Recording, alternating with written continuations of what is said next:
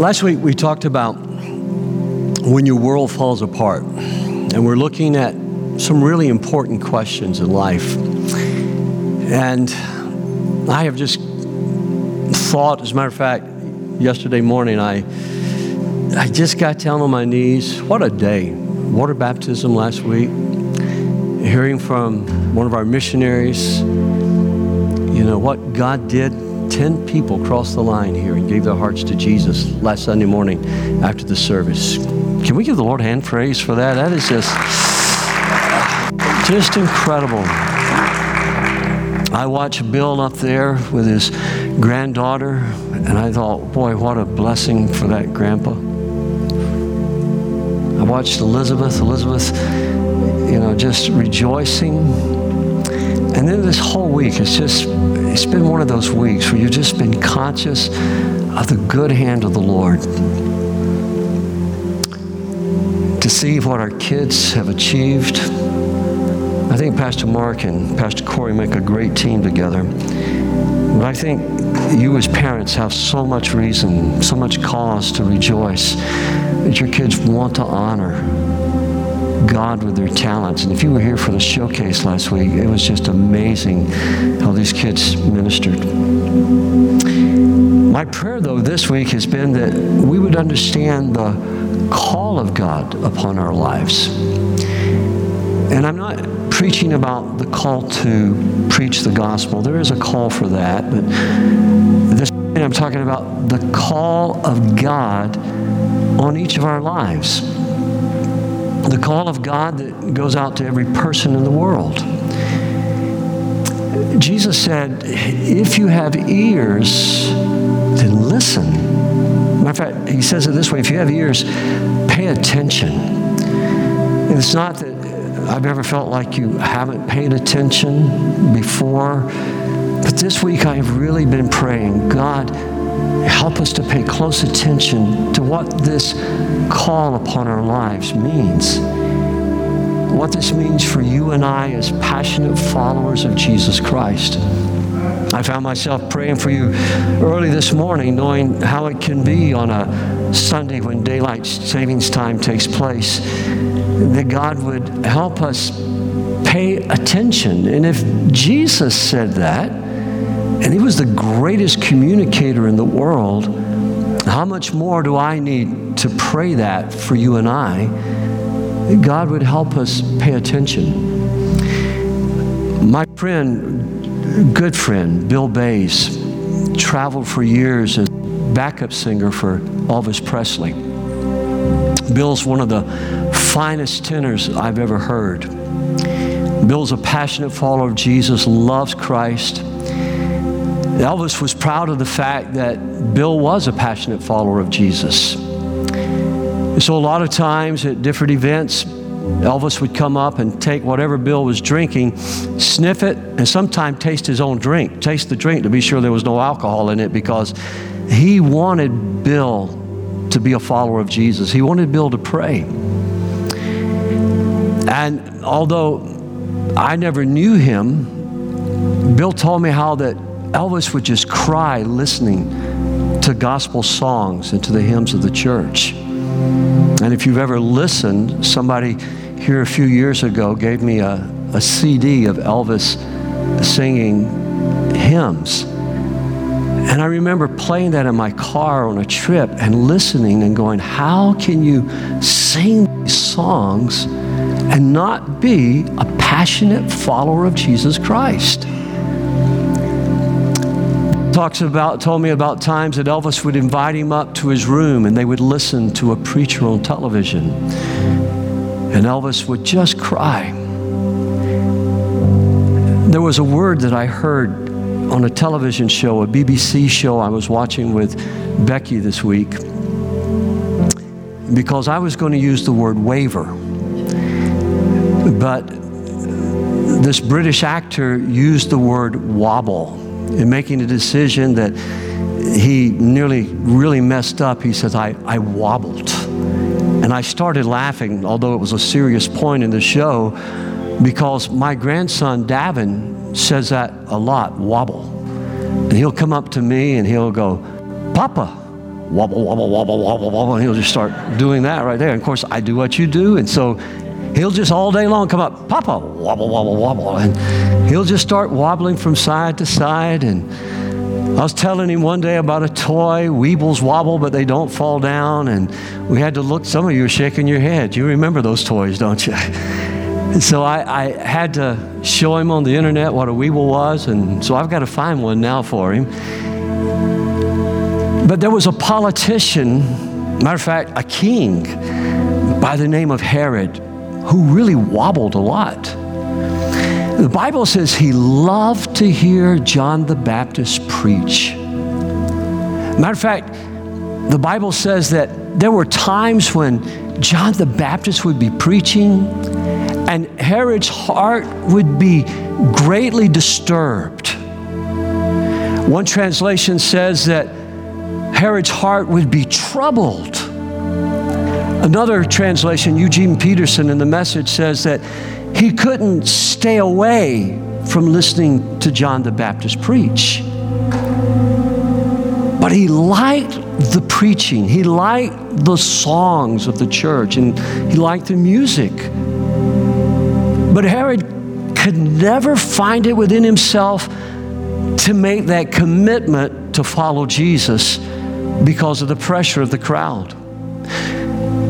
In the story that the Bible tells us about Herod and John the Baptist, there were people who disliked John's preaching so much, they wanted to kill John. But the Bible says Herod protected him because he liked John. But the pressure of the crowd became so great that even though it saddened him, he took the head of John off his shoulders and killed him. And there are a lot of people that I've discovered over the years of my life and ministry. The pressure of the crowd is so great. What will my friends think at work? What will they think at school? What will my classmates think? What will the people that I party with think?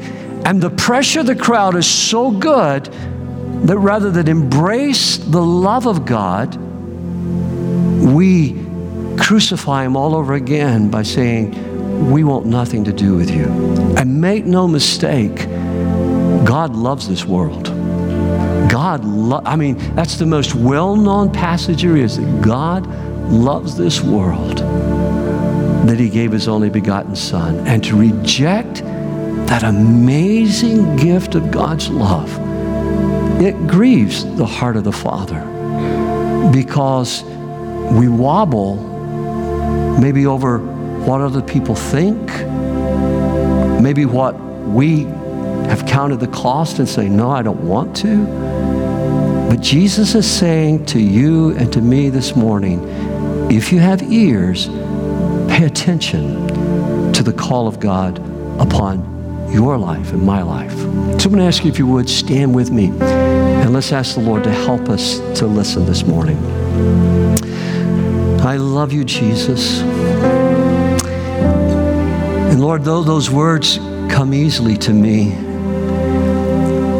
I confess it was a real struggle for me to learn how to love you with all my heart, soul, mind, and strength. And you know my heart better than anyone else in this room, including Becky. You know how imperfect my love still is for you. But this morning, oh God, I want to love you better today than yesterday. I want to love you more today than yesterday. And Lord, I want to hear your call upon my life. I want Woodland to hear your call upon their lives as well. And so now, Holy Spirit, I ask you for a miracle this morning. We prayed for healing. We prayed for our nation. But now we pray for ourselves. Lord, help us to pay attention. Hear the word of the Lord this morning. For it's in Jesus' precious name I pray. And everyone said, amen. God bless. You can be seated. Follow along with me. Well, each of us are called to follow Jesus. Each of us are called to follow Jesus. I think the problem that John the Baptist had, and if I could be so bold, even though I didn't know him, and what my friend Bill told me about his relationship in the years he spent with Elvis, is that the gospel always requires a decision. When Jesus calls us to follow him, there's a decision that we have to make. We have to choose to follow him. And that call is a deliberate call. It's an instructive call. Jesus has various ways that he describes the call of God to us. One time Jesus said that the call was like choosing between the broad road and the narrow road. The broad road leads to destruction, and the narrow road leads to life. Jesus one time says that the road is like walking in light and walking in darkness. And when you follow Jesus, you're going to be walking in a world, in a new life that is filled with the light of God's illumination about what life is all about and what your life is all about and God's plan for your life. Or you can choose to continue to walk in darkness and ignore what God says. Another time, Jesus describes the call of God upon our lives as choosing to build our house upon the rock, the teachings of Jesus Christ, or to build our house upon the sand. And when the storms come, those who build their house upon the rock, their lives stand, but those who build their lives upon the sand, their lives collapse and fall. Peter, even in the book of Acts, on that wonderful day of Pentecost, when Jerusalem was shook by the outpouring of the Holy Spirit, and Peter preached and explained what had happened at Calvary and what Christ had done for us. As Peter explained that, the Bible says that those who were listening to him, they were disturbed in their hearts. They were troubled in their hearts. One translation says that the word pierced their hearts, and they found themselves crying out to Peter, "What should we do?" And it's amazing to me that those wonderful signs of Pentecost, none of them ask about those signs, but is what should we do about this call to follow Jesus? And Peter just simply says to them, choose, repent of your sins, and follow after Christ. You will never follow Christ if you see just the conflicts in our world. You will never follow Christ if you see just the troubles in our world. You will never follow Christ if you choose to focus upon the failings of the church and the failings of God's people. But you will always choose to follow Christ if you hear his word where Jesus calls out to them and says, "Come and follow me." You see, the devil makes it his job, especially in America, where we're taught that everybody is good and everybody is born good, and the doctrine of sin is no longer talked about either in our schools or in our churches or maybe in our home groups this morning. Someone this week told me, says, "I don't believe in original sin. I believe there's sin, but I don't believe that we were born sinners." And I said, "Well, explain to me why you don't believe that." And it was a fascinating and interesting conversation as I listened to them give me all of their human and their philosophical reasons of why they didn't believe in sin, that everybody is born good. But when I read to them the scriptures, suddenly that worldview began to fall apart. We were conceived in sin. The Bible is very clear in the book of Romans about the original sin in our life. But you see, the devil, as long as he can convince you, you're okay, you're a good guy, you don't abuse your spouse, you pay your taxes, you maybe even tithe to a church, you and belong to this church.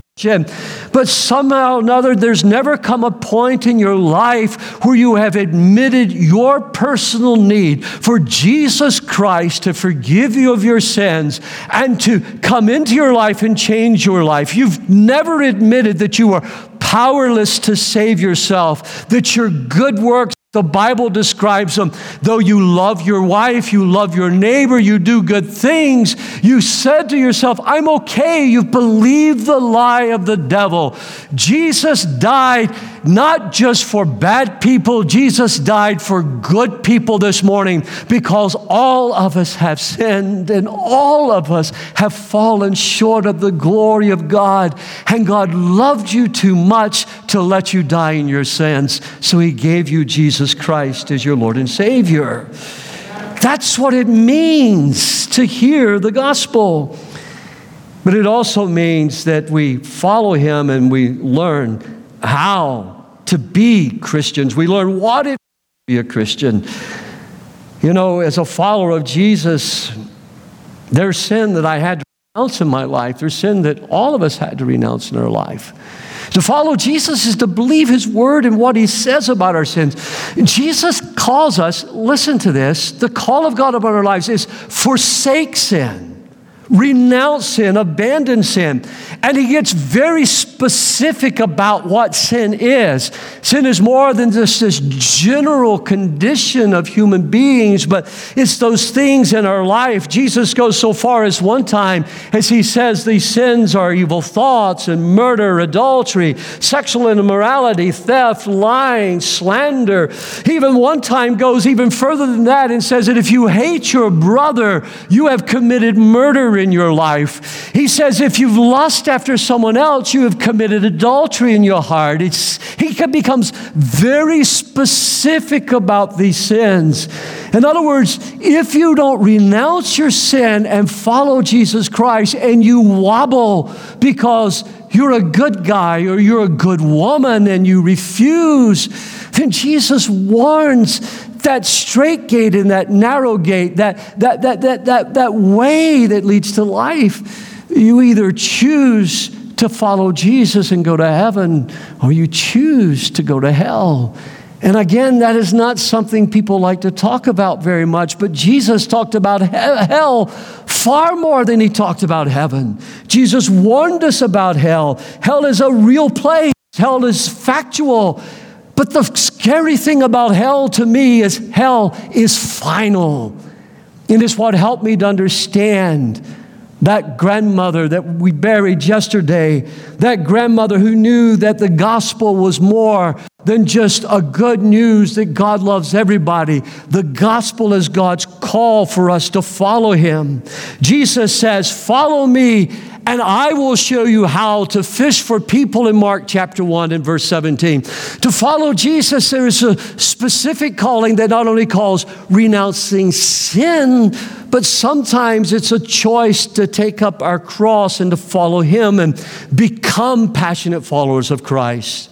Make no doubt about it, your sickness is not your cross. Don't cheapen what Jesus meant when he says, take up your cross and follow me. Don't cheapen what Jesus meant by saying that unless you take up your cross and follow me, you have no part of me. Don't cheapen that, because the taking up of our cross is a choice. You can avoid the cross. Jesus could have avoided the cross in the Garden of Gethsemane when everything in him just rebelled against the taking of the sins of the world upon himself, of going to Calvary. He prayed this prayer, Lord, if it be possible, let this cup pass from me. But as he waited in the presence of God, he knew, according to the will of the Father, there's no way that any of us would be saved unless Jesus Christ was willing to take up that cross and take the sins of the world upon himself and die for us. My cross was not the illness or the disease that I was born with. I had no choice about that. My grandson Josiah, his illness and his incurable disease, he had no choice about that. That is not his cross. The cross is something you choose to do when you say, not my will, but thine be done. There was a rich young man who came to Jesus. He had avoided very specific sins in his life. He asked Jesus, what good thing must I do to inherit eternal life? And Jesus said to him, looking at him and loving him, he said to him, not to all of us, but he said to this particular man, again, not to all of us, but to this particular man, he says, you have, but if you want to be perfect, then go and sell everything you own and give it away, and then come and follow me. And in a materialistic world where we measure ourselves by our addresses, we measure ourselves by our income, we measure ourselves by the title upon our offices, we measure ourselves by such outward things because materialism spells success in America. Jesus looks at the idol in this man's heart. Though he honored his mother, though he honored his father, though he had kept the 10 Commandments, Jesus looked at him and he saw the idol that came before Christ, and that idol was his possessions. He says, sell it and follow me. Whatever it is that keeps me from passionately following Jesus with all my heart, whatever it is that keeps me from selling out 100% to Jesus Christ, that's the cross that I must bear. Give it away. Do whatever it takes in order that I might follow Christ with all my heart. And the young man wobbled. The young man wavered. And he turned away, having started with a good intent in his life. And the Bible says he went away sorrowful, and Jesus was sorrowful. You see, it could be God calling you to change a career. It could be God speaking to you like he did to Bill and Karen Strong, who will be with us very shortly. Bill, who had a career in the grocery business. Karen, who was a school teacher. And it could be that God calls you to take up your cross and to go and to live in a Middle Eastern country and teach English and share the gospel and to encourage believers there to live with their lives the line every single day. And as they gave up their careers and they gave up their benefits in order to follow the call of God upon their life, they chose to take up their cross. They could have avoided it. It could be like my friend that I went to Bible college with, that God spoke to him in Bible college and told him, you're calling you to a life of singleness.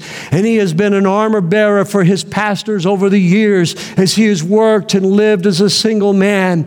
And when we were last together, and now we're both in our 60s, and he looked at me and says, there are times where I wish that I could have had a wife. There are times where I wish that I could have had a child. He says, but I have given God everything in order to serve him in the ministry. And D, there is no regret. I have known only joy, and I have known only blessing. There are times that I wish that I could have had what you and Becky have had, but God has been so good to me. Make no mistake about it. Taking up your cross may be hard, but when Jesus took up his cross, it was for the joy that was set before him, that he endured the agonies of the cross. The will of God will always be joyful in the end. Hallelujah. It will always be joyful in the end. Because God calls us to flourish.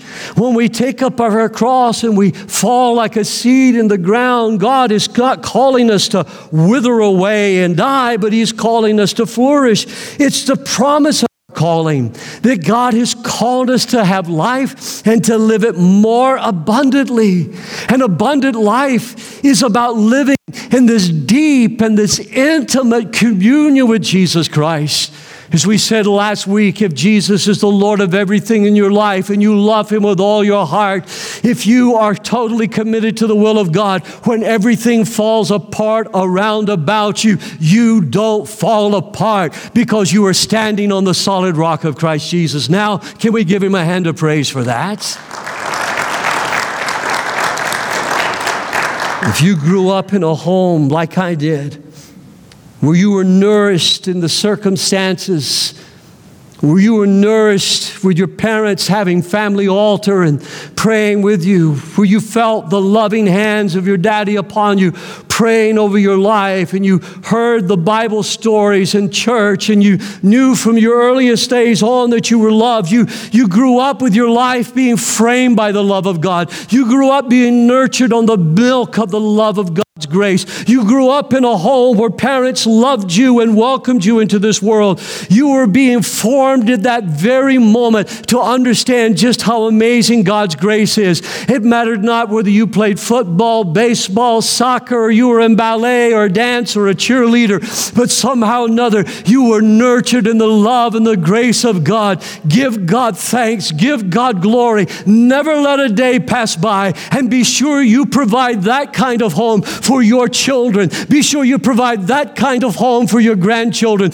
Be sure they see you as husband and wife, loving each other and embracing each other and loving and embracing with them. But be sure they see you on your knees with your hands lifted up to heaven, flourishing in the grace of God, not out of legalism, not out of duty, but because, as we read from Psalms 27 last night, we heard your call, oh God, and we delight in your presence, and we delight in thinking about you, and you have heard us as we call out to you. That's the flourishing of the grace of God. But for many in our church and in our congregation, that's not the home that you grew up in. Some of you grew up in homes of neglect. Some of you grew up in homes of abuse and abandonment. Some of you grew up in a home where the only time you heard the name of Jesus when it was as a swear word, or you heard the name of God, it was a swear word. But somehow or another, God through a neighbor, God through a friend, God through an invitation to church, God through a radio show or a television broadcast, or God through a sign, somehow or another, God got hold of your heart. And the Bible describes God as being rich in mercy and rich in grace. It doesn't matter your circumstances. If your life was not framed by the kind of love that I was just talking about, there is a God who wants to frame your life, embrace your life, and He's reaching out to you this morning. And if these words trouble your heart and disturb your heart, don't wobble, but run to the cross and run to Jesus and thank Him for troubling your heart. And the question arising, what shall I do? The answer is, get up and follow Jesus Christ with everything that's within you.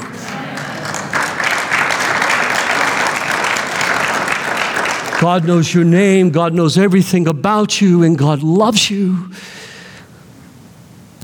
Our schools, they need this kind of amazing love and grace being expressed through students.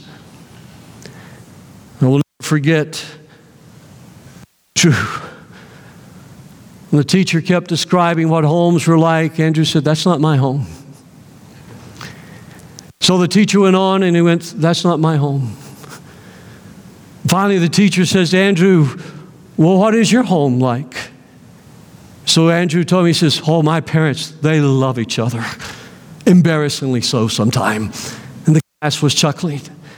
He said, "My parents love God. They love Him. My dad and my mom, they love Him." And he told the class, and the teacher just let him go on. Another time, the teacher was said that, families don't eat together anymore. And Andrew's hand went up. You never have to worry about what's on Andrew's mind. He just, his hand went up and says, "Mine does." And he described family dinners, and he described breakfast at the house and prayer. Friends, hear me this morning. If your life was not embraced by that, then break that damnable chain of neglect and abuse and determine that with you, that chain is broken, that cycle is broken. Children and your grandchildren and the generations that follow after you, their lives are going to be framed by the love of God, who is rich in mercy and rich in grace and rich in love. And begin to confess and pray over your family. Not my house, but my house shall be a house of the Lord. Can we praise Him this morning? Break that chain. Paul would write in Ephesians 3, and I want you to listen carefully. I pray.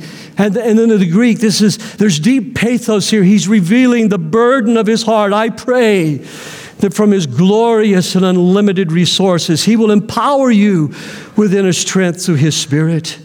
If that young rich ruler had recognized God had unlimited resources, and whatever he gave according to the command of God, God would have poured back in his life.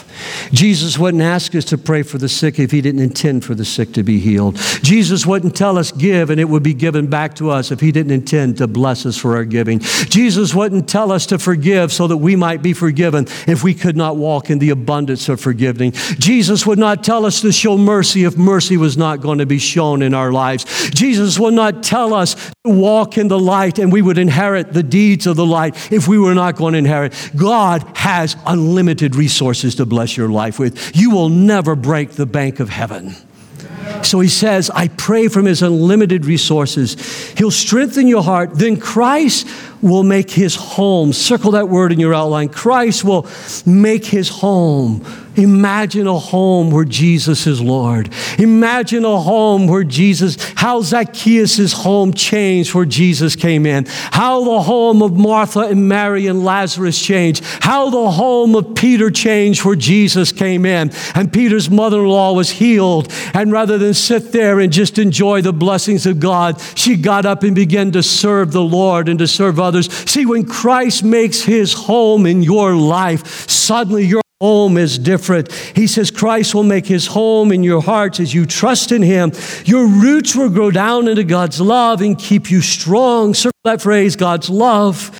And now may you have the power to understand, as all God's people should, how wide, how long, how high, how deep his love is. Circle that phrase, his love. May you experience the love of Christ. Circle that phrase, the love of Christ. Though it is too great to understand fully, then you will be made complete with all the fullness of life and the power that comes from God. I'm telling you that God has called you not to wither and wait and die. God has called you to flourish. God has called you to prosper. God has called you to bloom and be fruitful in your life.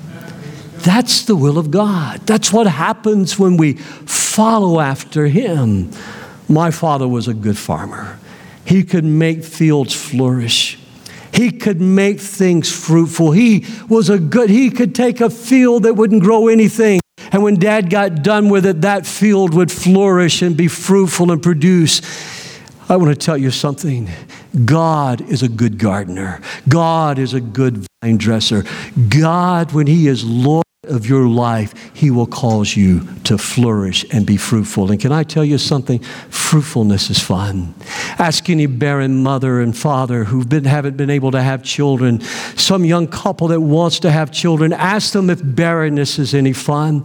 Ask this morning of the people who work all their lives and somehow or another they don't seem to have any fruit in their lives, and they come to the end of their days and sin has consumed their wealth, sin has consumed their health, sin has consumed not a marriage, but sometimes 3 and 4 marriages. Ask anyone whose sin has consumed their children and grandchildren, and there's a bitterness, and their grandchildren won't even attend the funeral, and sometimes the children won't attend the funeral. Ask if there is any fun in barrenness. I submit to you, ladies and gentlemen, there is nothing fun, there is nothing glorious about a barren and dry life, but there is everything to rejoice when Jesus Christ makes his home in our lives and we flourish and we're fruitful. Fruitfulness is fun to the glory of God.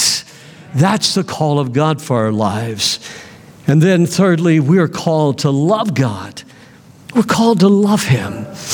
It has always amazed me how easy it is for people to want to make the love of God and reduce it to just a list of commandments.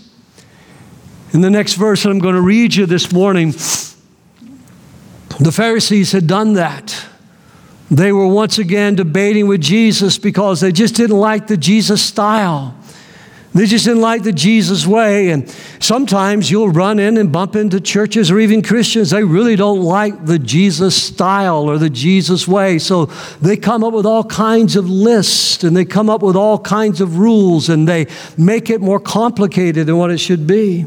The Pharisees had compiled a list of commandments, and they would, out of the list of commandments, they distinguished 613 commands, 248 of them positive, 365 of them negative, and these to them had become the Word of God. And they asked Jesus then, they asked him about these things. They tried to trap him, and Jesus just simply, he took their list, he shredded it, he ran it right through the shredder, and he says, look guys, let me tell you what it's really like. You must love the Lord your God with all your heart, with all your soul, and with all your mind. This is the first, he's speaking to their list. This is the first and the greatest commandment. And secondly, he's speaking to their list. Secondly is equally important. Love your neighbor as yourself. And to you list makers, he says, and this entire law and the entire demands of the prophets, they are based upon these two commandments, that we love God and we love one another. I don't know about you, but rather than try to remember 638 commands, I sure do love remembering what the great commandment is all about this morning. Love God with all your heart, soul, mind, and strength. I have a cartoon in my files to remind me to be humble when I preach on these things. I pulled it out. I even put it in my notes. I didn't put it up on the screen, but I even put it in my notes just to remind myself. Have you ever had an annoying neighbor? That wasn't a good time to say amen. Have you ever had that neighbor that you just, God, of all the places they could live, you put them right next to me? Have you ever had really good neighbors to move and then you just pray, oh God, please put the same kind of people back in there? You see, the way I treat, this is so important, to love God. The way I treat people, my enemies, my neighbors, not just people who love me, but the way I treat people is a reflection of how I love God. And that's a hard one to swallow, especially for me. I'm sure, and I mean this, I'm sure you're a lot purer-hearted than I am. But sometimes it's really hard for me. And the cartoon that I have is what I imagine that some of you think when I'm done preaching sometime. This man is walking out after the sermon and he looks at his pastor and he's got a scowl on his face and he looks at his pastor and says, I'd like to see you love my neighbor. And maybe you were thinking that this morning while I was preaching that. And I just want to remind you, it's here to remind me of my own challenges and how I love people. C.S. Lewis wrote these words in a letter in 1952. He says, when I have learned to love God better than my earthly dearest, I shall love my earthly dearest better than I do now. Insofar as I have learned to love my earthly dearest at the expense of God and instead of God, I shall be moving to the state in which I shall not love my earthly dearest at all. When first things are put first, second things are not suppressed, but increased. Friends, the key to loving my neighbor is not trying to love my neighbor more. It's loving God more. Because when Christ is first in my life and I love him with all my heart, my soul, my mind, and my strength, the Holy Spirit goes at work in me, sanctifying me, changing me, making me more like Jesus, where I can love not only Becky and our children and you, but my enemies as well as anyone else, because how I love people is a reflection of how I love God. And I would challenge you this week to sit down and, as we said last week before we left the service, to evaluate ourselves. You love God intensely. You love God passionately. You love God and you embrace him. We sang a little chorus last night in prayer, sitting at his feet, sitting at his feet. That is where I want to be, is sitting at the feet of Jesus. Because when I leave the feet of Jesus, having sat in his presence, and I pray that you have heeded my request to you last week in the message. Take 5 minutes and just be quiet. Don't talk to God, but listen to God. Don't try to empty your mind, but meditate upon the Word. Because the more you love God, the more you will be able to love people. Fourthly, this morning, I'm called then to reveal that love of God. Now, that's not identical to what I just preached. Because what I want you to see is how we reveal the love of God. After the first service this morning, one of the folks who was leaving the service said to me, he says, Pastor, what happens when God blesses you so much? He says, right now, God has just blessed me so much, and I've been so fruitful that it's painful with all the fruit that God has brought into my life. And bam! This doesn't happen often, but I had a wow moment. And I said, you got to excuse me. I got to go straight to my study and write this down. I don't know if you've ever been at that place. Because the first image that came into my mind was the disciples when they let down their nets. And they caught so many fish, they had to call other boats to come and help. Remember that story? Help them bring in the catch. If you don't remember that story, if you know, that's not part of your memory banks and growing up, one time, all night and they had caught nothing, and Jesus said to them, he says, put out into the deep water. And they argued with Jesus. He says, Lord, we fished all night. We know what we're doing. We're fishermen. We know what we're doing.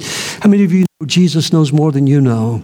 And so Jesus said, put out into the deep. And Peter said, Lord, at your word, only because it's your word, not because I say it, but because it's your word, we'll do it. And when they brought up the nets, they had so many fish, their fishing boats began to sink, and they had to call for help from the shore. That image came to mind. And then I looked at them and I said, you know, I can remember when some of our trees, our pecan trees, when our fruit trees, our peach trees would get so heavy with fruit that Daddy would have to go up and he would have to prop those limbs up with big branches with big sticks, and he'd have to put nets under to support because he wasn't as much worth. Sometimes he would pull green fruit off because he didn't want the limbs to break. He would rather lose some of the fruit than to lose the tree that produced the fruit. Friends, I'm telling you, those pecan trees and those peach trees, they did not stand there going, oh, make fruit, make fruit. They didn't do that. They just simply did what God had designed them to do. Daddy had fertilized them. Daddy had watered them. Daddy had pruned them. Daddy had taken care of them. I'm telling you, God is a good God. And when God is supervising your life, when Jesus is Lord of all, you don't have to strain to be patient. You don't have to strain to be loving. You don't have to strain to be kind. It just happens because of the supernatural presence of the Holy Spirit. You can't help but reveal the love of Jesus Christ. My prayer is that some of you are going to get so fruitful that you're going to be hurting because of the fruit. Wouldn't that be a good place to be? That's a lot better than being barren, isn't it? Look at the Word of God. You are the salt of the earth. But what good is salt if it's lost its flavor? Can you make it salty again? It will be thrown out and trampled underneath foot is worthless. You are the light of the world, like a city on a hilltop that cannot be hidden. No one lights a lamp and puts it in a basket. Instead, a lamp is placed on a stand where it gives light to everyone in the house. You see, you didn't make yourself salty and you didn't make yourself light. Jesus did that. God gave to those pecan trees and to those peach trees what they needed to be fruitful.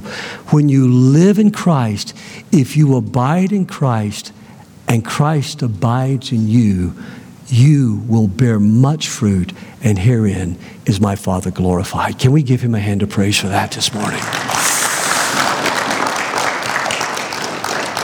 Pascal says, do little things as if they were great. And because of the majesty of Jesus Christ who does them in us and who lives our life, do the greatest things as if they were easy, and because of his omnipotence.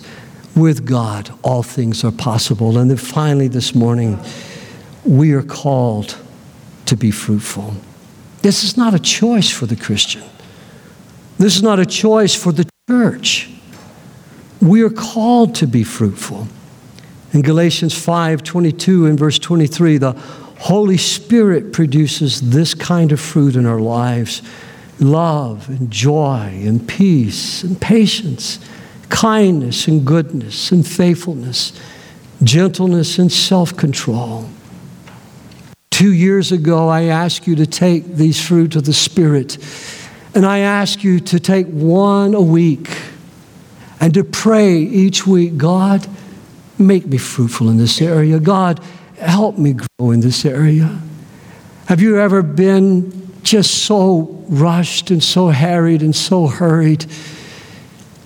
And then you meet somebody with patience and they say, it's okay. I don't mind taking time. I don't mind helping you. Somebody recently bumped into me that my wife had helped them with some tax problems that they'd had. And Becky never talks to me about those issues, but this person came to me and says, I came to see your wife, and I was so worried. I was so scared. I was getting threatening letters from the IRS, and I didn't know what to do. I didn't even know I had done wrong. And says, Becky just looked at me and says, it's okay. Just stop worrying. We're going to get this solved. I'm going to help you. Just stop worrying. And she took the time and she walked them through and she worked them through and she worked with the IRS, and they walked out, and instead of owing the IRS owed them money. Wouldn't you like for that to happen in your life? You see, that's what happens when God produces His fruit in you. The enemy is trying to rob and to steal and to kill from the people you love. But when somebody comes into your life filled with the fruit of the Spirit, they bring into your life the abundance of God. And where you were frightened and where you were fearful and where you didn't understand what was going on, the Holy Spirit will work through you to bring not only forgiveness, but God will bring to you that you don't even deserve, and make even, and the IRS is not the devil, but make even the devil, it may feel like it sometime, but make even the devil pour back into your life what he stole from you. Can we give the Lord a hand of praise for that?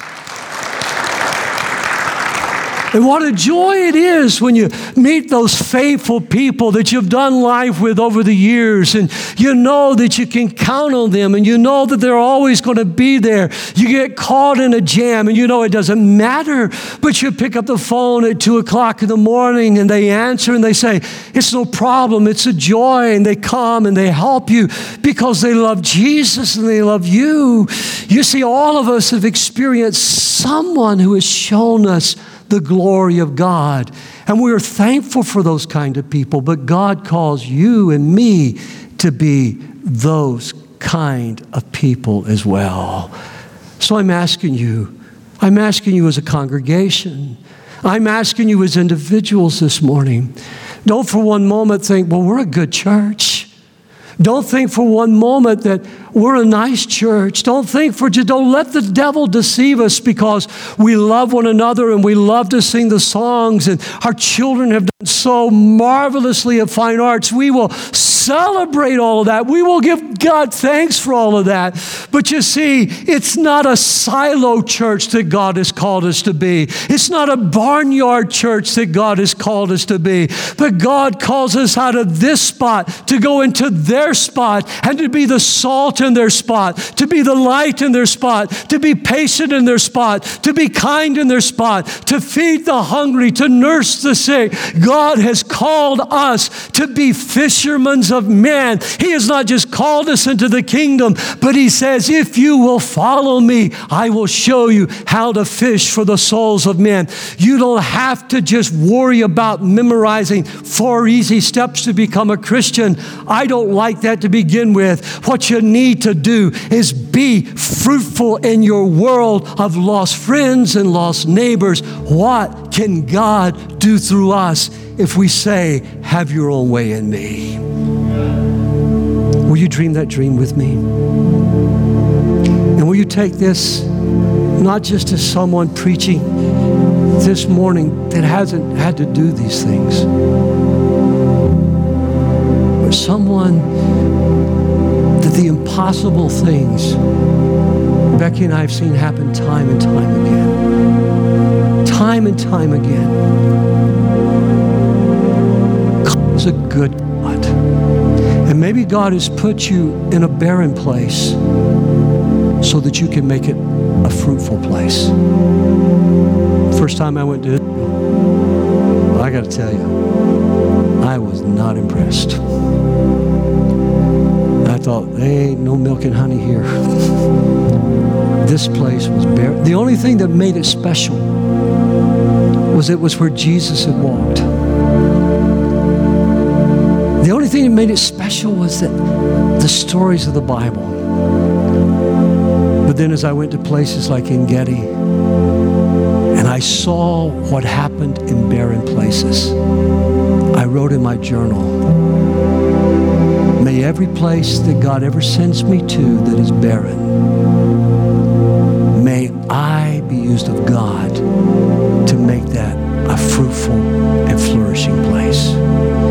Your barrenness doesn't determine your future. Our barrenness didn't determine our future as a family. God is able to make the impossible become possible for you when you follow His call. Amen? Stand with me this morning. Oh, Jesus. Jesus, Jesus. Would you just slip up your hands to Him and just love Him right now? What better way? Just love Him right now. Hallelujah. You held the bread and you held the cup in your hands this morning. You know He loves you. You know that He loves you. He loves you. He loves you. Love Him intensely this morning. He's here. You may not feel Him, but He's here by faith in your spiritual barrenness. Just lift your hands to Him and say, Lord, I choose to worship and to adore You this morning. Lift Him high to Him. Reach for Him as He reaches down to embrace you in His love. Hallelujah. Oh, don't wobble this morning. You may be a member of this church. I may know you, but not know that you're not fully sold out to Jesus. You may like the music and like the preaching, but you've been wobbling in your faith and you are not passionately following Jesus. Confess that to Him this morning. And don't be afraid of God's call in your life. If there's something God puts His finger on, give it to Him. He will make you flourish. Love Him this morning. Oh, love Him, church. Hallelujah. Hallelujah. Hallelujah. Hallelujah. And if you're here today and you've never given your life to Jesus, you're not here by an accident on this daylight saving times morning. This is the last place you would have chosen to be when you could have laid in bed. But you're here because God loves you. You're here. I'm telling you, there's a supernatural hand at work in your life this morning. And God has sent me here to tell you He's calling you this morning. I'm asking you right now, would you call out to Jesus to have mercy upon you? Don't wobble. There's a real heaven. There's a real hell. And you have no promise of tomorrow. I'm not being negative. I'm not being dismal. I'm just telling you I have lived long enough to leave after preaching only that night to get a call that somebody has slipped into eternity that was in the service I had just preached.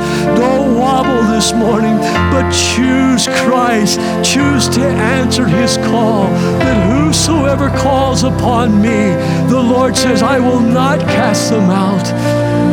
God will forgive you of your sins. God will save you and restore you. And the devil may be whispering to you right now, not now, don't do it now. His desire is only to damn your life. Christ has come to save you this morning. Hallelujah. Hallelujah. Hallelujah.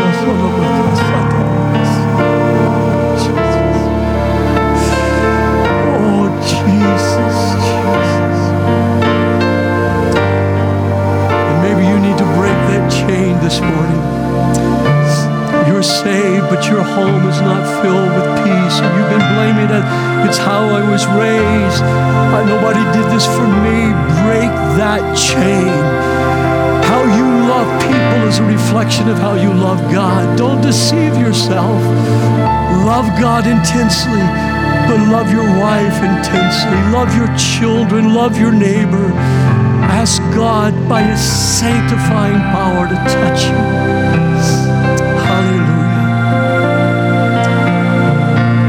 If you've never given your life to Christ, or you need to rededicate, I want you to pray this prayer with me right now. Just pray it. Say, Lord Jesus, I hear you calling me this morning. Somehow or another, deep in my soul, I know you're calling me to follow you. And so, Lord, I ask you, forgive me of my sins. I am so thankful that you died for my sins at Calvary. And come into my heart and come into my life. Oh, Jesus, make me a brand new person. I want to be a child of God today. So with everything that's within me, as much as I know how, I give my life to you. Hallelujah. Or if you prayed that, angels in heaven are rejoicing. I'm rejoicing. That you just talk to Jesus and love Him for just a moment, but let me talk to some others. If you're in a barren place right now, you've been tempted to give up. If you're in a barren place and it seems like you've just not been able to be fruitful, God may be calling you to leave that place and to journey to a land of milk and honey. If you'll follow God, He'll bring you to a fruitful place. Or God may be calling you to stay right where you're at, but instead of you trying to make it happen, just relax.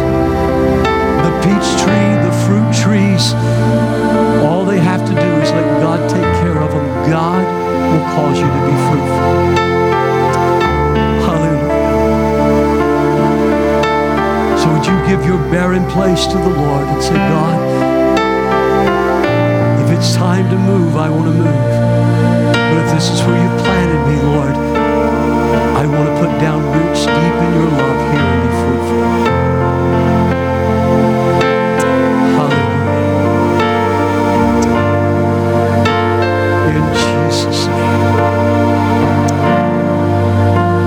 I bless your people. I pray the face, your holy face, your loving face will shine upon them. I pray, God, that you will give them grace and peace. I pray, Lord, that today as they leave this place, that no matter, Lord, whatever else is happening in this world, remind them they're on the solid rock. And God, I pray that you're going to make them winsome, attractive. You're going to make them the fishers of people, Lord.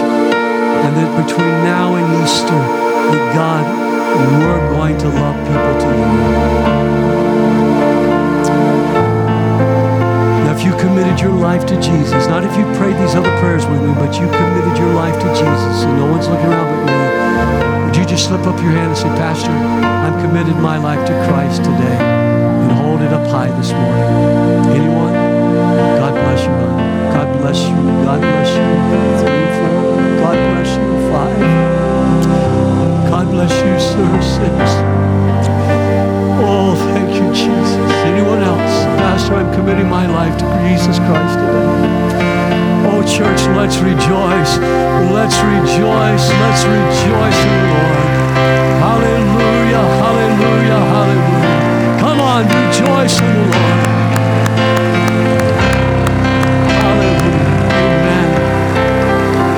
Pastor Rick is coming. He's going to tell you. You can be seated. If you prayed that prayer with me, he's going to tell you there's some stuff we want to give you and help you. Please fill out a card and just let me know that you committed your life to Christ. I'll be at that back door. I want to meet you anyway and just hug you and thank God for what He did in your life. And then I have one-on-one today, don't I? So if you want to know more about our church, I know this is a tough day for some, but if you want to know more about our church, in about 20 minutes, 30 minutes, I'm going to be teaching Discovering Woodland, and I'd love for you to be in that class with me today. But hasn't God been good? Aren't you glad you got up this morning?